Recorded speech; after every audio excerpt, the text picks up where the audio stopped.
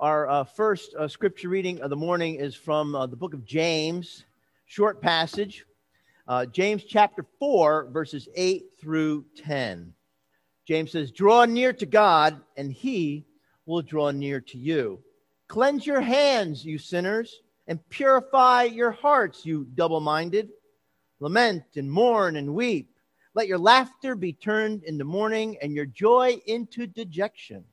Humble yourselves before the Lord, and he will exalt you." And friends, this is the word of the Lord. Thanks be to God. Tom Long was my preaching professor at Princeton Seminary, and he told the story of the time when he was a pastor in a Presbyterian church. And he was working in his study at the church on the Sunday sermon when there was a knock at his office door. And he opened the door, and standing before him was a woman in the church who was one of the more active members of the church. And she asked, "Pastor, do you have a minute?" And so he moved some papers off of the chair that was in his office next to his desk where he worked, and he invited her to come in and sit down. And she said to him, I know I really shouldn't feel this way, but I just don't think that God can ever forgive me." Well, he was kind of caught off guard by her comment, and so he asked her to clarify her comment and what she meant. And the woman said, well, she wasn't really sure, only that she had this overwhelming sense of unworthiness before God.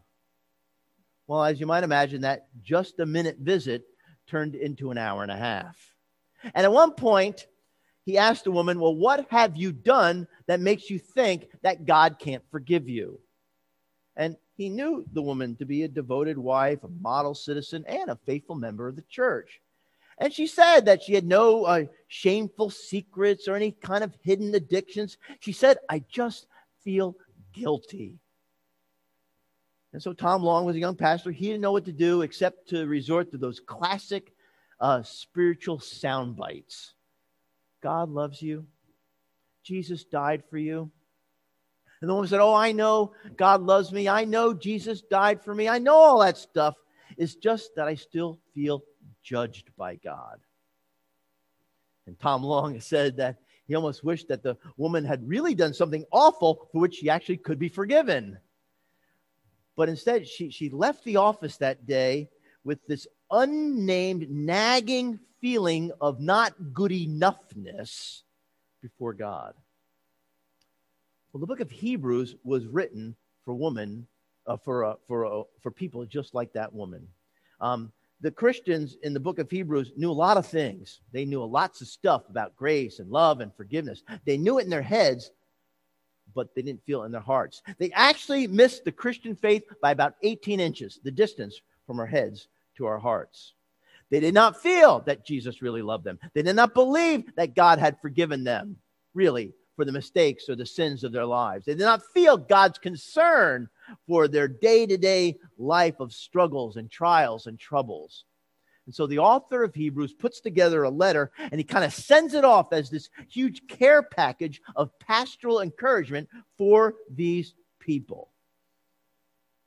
Now, these words may seem kind of outdated to us because we don't do this kind of stuff today. But the book of Hebrews goes into great detail about the ancient Jewish penitential system of sacrifices. And Hebrews discusses how the high priest would enter into the Holy of Holies once a year on behalf of the people.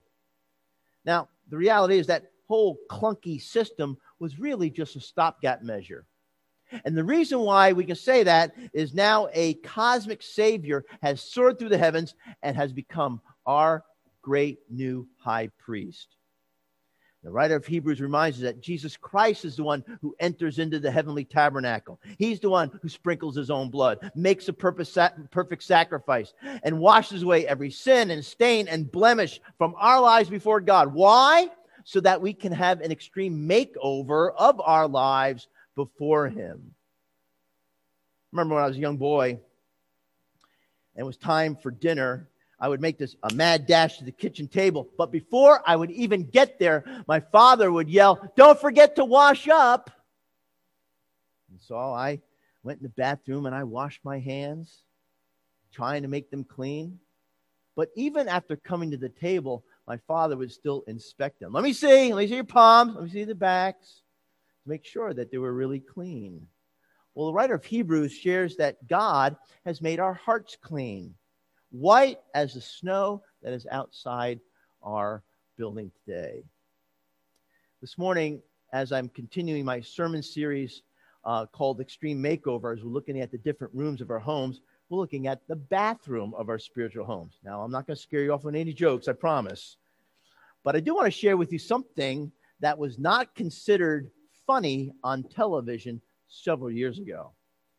It was back on February 10th, 1960, that the late night talk show host, Jack Paar, who actually preceded Johnny Carson, he walked off the NBC Tonight Show after NBC censored a 4-minute bathroom skit that they considered too raunchy for its day.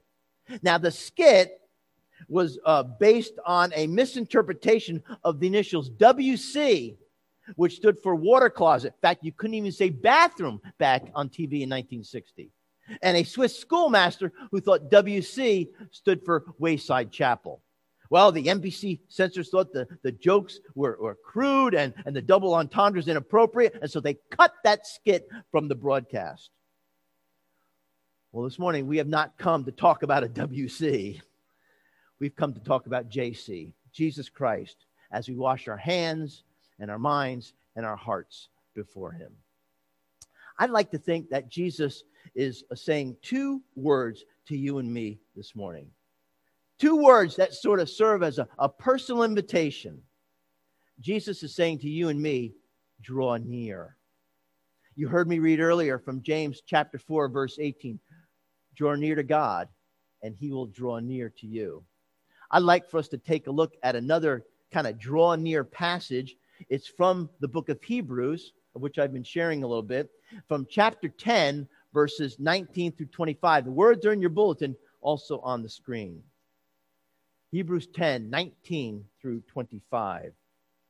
We don't know who wrote the book of Hebrews, so I will simply say the writer of Hebrews says, "Therefore, my friends, since we have confidence to enter the sanctuary by the blood of Jesus, by the new and living way that he opened for us through the curtain, that is, through his flesh, and since we have a great priest over the house of God, let us approach." You can substitute those two words, draw near. Let us draw near with a true heart and full assurance of faith, with our hearts sprinkled clean from an evil conscience and our bodies washed with pure water. Let us hold fast to the confession of our hope without wavering, for he who has promised is faithful. Let us consider how to provoke one another to love and good deeds, not neglecting to meet together as is the habit of some, but encouraging one another, and all the more as you see the day approaching. And friends, this too is the word of the Lord. Thanks be to God. Would you join me in prayer? Let us pray. God, we pray that in these moments that we have together, that your word would leap off the page and into our lives, into our hearts, to wash us clean, to make us whole, to bring us the light and life and love of Jesus Christ, in whose name we pray. Amen. Well, the readers, the hearers of this letter, probably would have thought that drawing near to God was something that only a priest could do in the tabernacle. Now, let me just explain for just a minute, go down a side road and explain to you how the ritual went. First, the priest would enter into this outer court where he would offer a blood sacrifice on the altar. Then, using water from a basin, he would wash his hands, wash his face, wash himself, and then pass through the veil into the holy place where no natural light would come through it. Only a golden candlestick would cast any kind of glow. In that spot was also the sacred showbread, representing the manna in the wilderness that God provided for the people of Israel. And then there was also an altar of incense with its fire of unceasing prayer. And yet, then still beyond all this was the final veil into the Holy of Holies. And in there, above the mercy seat, in the empty space between the two wings of the cherubim, was enthroned the glorious and majestic presence of the Most High God. And so, as I said earlier, once a year, the priest would enter into this Holy of Holies to make atonement for the sins of the people. Now, what the writer of Hebrews is saying, to kind of cut through all that, is, folks, those days are over. You don't have to do that anymore. Now, why does he say that? Because at the moment that Jesus died on the cross, it says that the final veil into the Holy of Holies was torn in two. God literally ripped that curtain from top to bottom. And so what we see today is, in essence, Jesus standing before us, and he's got his arms out and saying, well, what are you waiting for? Come on in. And so, friends, this morning, you and I are invited into a relationship with God that goes beyond the veil. Jesus Christ offers to us an invitation to intimacy with God. Now, what's interesting to me is that the Latin word for priest, which is the word pontifex, means bridge. And as you heard me read earlier, verse 21 says that Jesus is our great high priest. He's our high bridge who spans the chasm between God and us. If any of you know anything about road construction, you know that the wider the chasm, the more elaborate, complex, and costly the construction is of the bridge. Now, one of the more remarkable bridges in this country, and you'll be able to see this on the screen in just a moment, is San Francisco's Golden Gate Bridge. It was built in 1937 at a cost of $27 million. Now, some people call this 8,981-foot bridge the most spectacular bridge in the world. And the reason why they say that is because the odds were heavily stacked against building a bridge that could withstand brutal winds, ferocious tides, and all that fog. Besides that, the Golden Gate Bridge was going to be located only 8 miles from the epicenter of what was at the time the most catastrophic earthquake in history. But as you can see, they built the bridge anyway. And they built the bridge using these materials. 2 main cables weighing 11,000 tons apiece. The length of the steel wires used in the cables of the bridge is enough to circle the earth 3 times. There are 600,000 rivets in each tower of the bridge. The amount of concrete used on the bridge would be enough to build 2 10-foot wide sidewalks that would span from here to my son and daughter-in-law down in Charlotte, North Carolina. You see, the wider the chasm, the greater complexity and resources needed to build the bridge.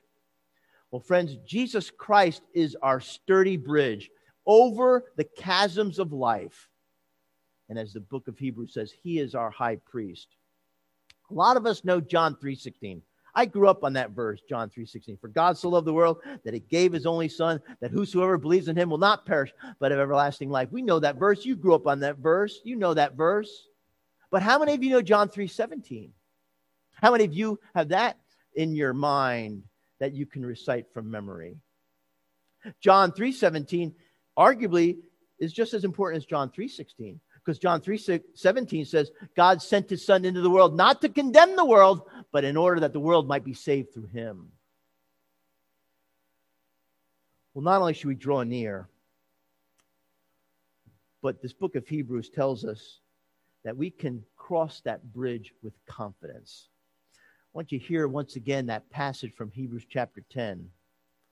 Therefore, my friends, since we have confidence to enter the sanctuary by the blood of Jesus, let us draw near to God with a true heart in full assurance of faith. It is said that in ancient Israel, you could always tell the difference between a scribe and a prophet. A scribe sat outside the temple and sketched diagrams of what he imagined the Holy of Holies might look like. But a prophet would just barge right in, go through the veil, and then stare at the flame. I think that's what God is saying to you and me this morning. Not that we shouldn't have a humble faith, but God is saying, barge right in. What are you waiting for? Live in the light of my love. And just in case you're wondering, this is not some kind of abstract theology, but this is really the literal experience that God wants us to have as we remake our lives over for him in order to be more like him. I also want you to remember that our great high priest didn't come just to bridge the gap. Oh, Jesus is just bridging the gap. No, it's a lot more than that. Jesus came to die so that our sins might be forgiven.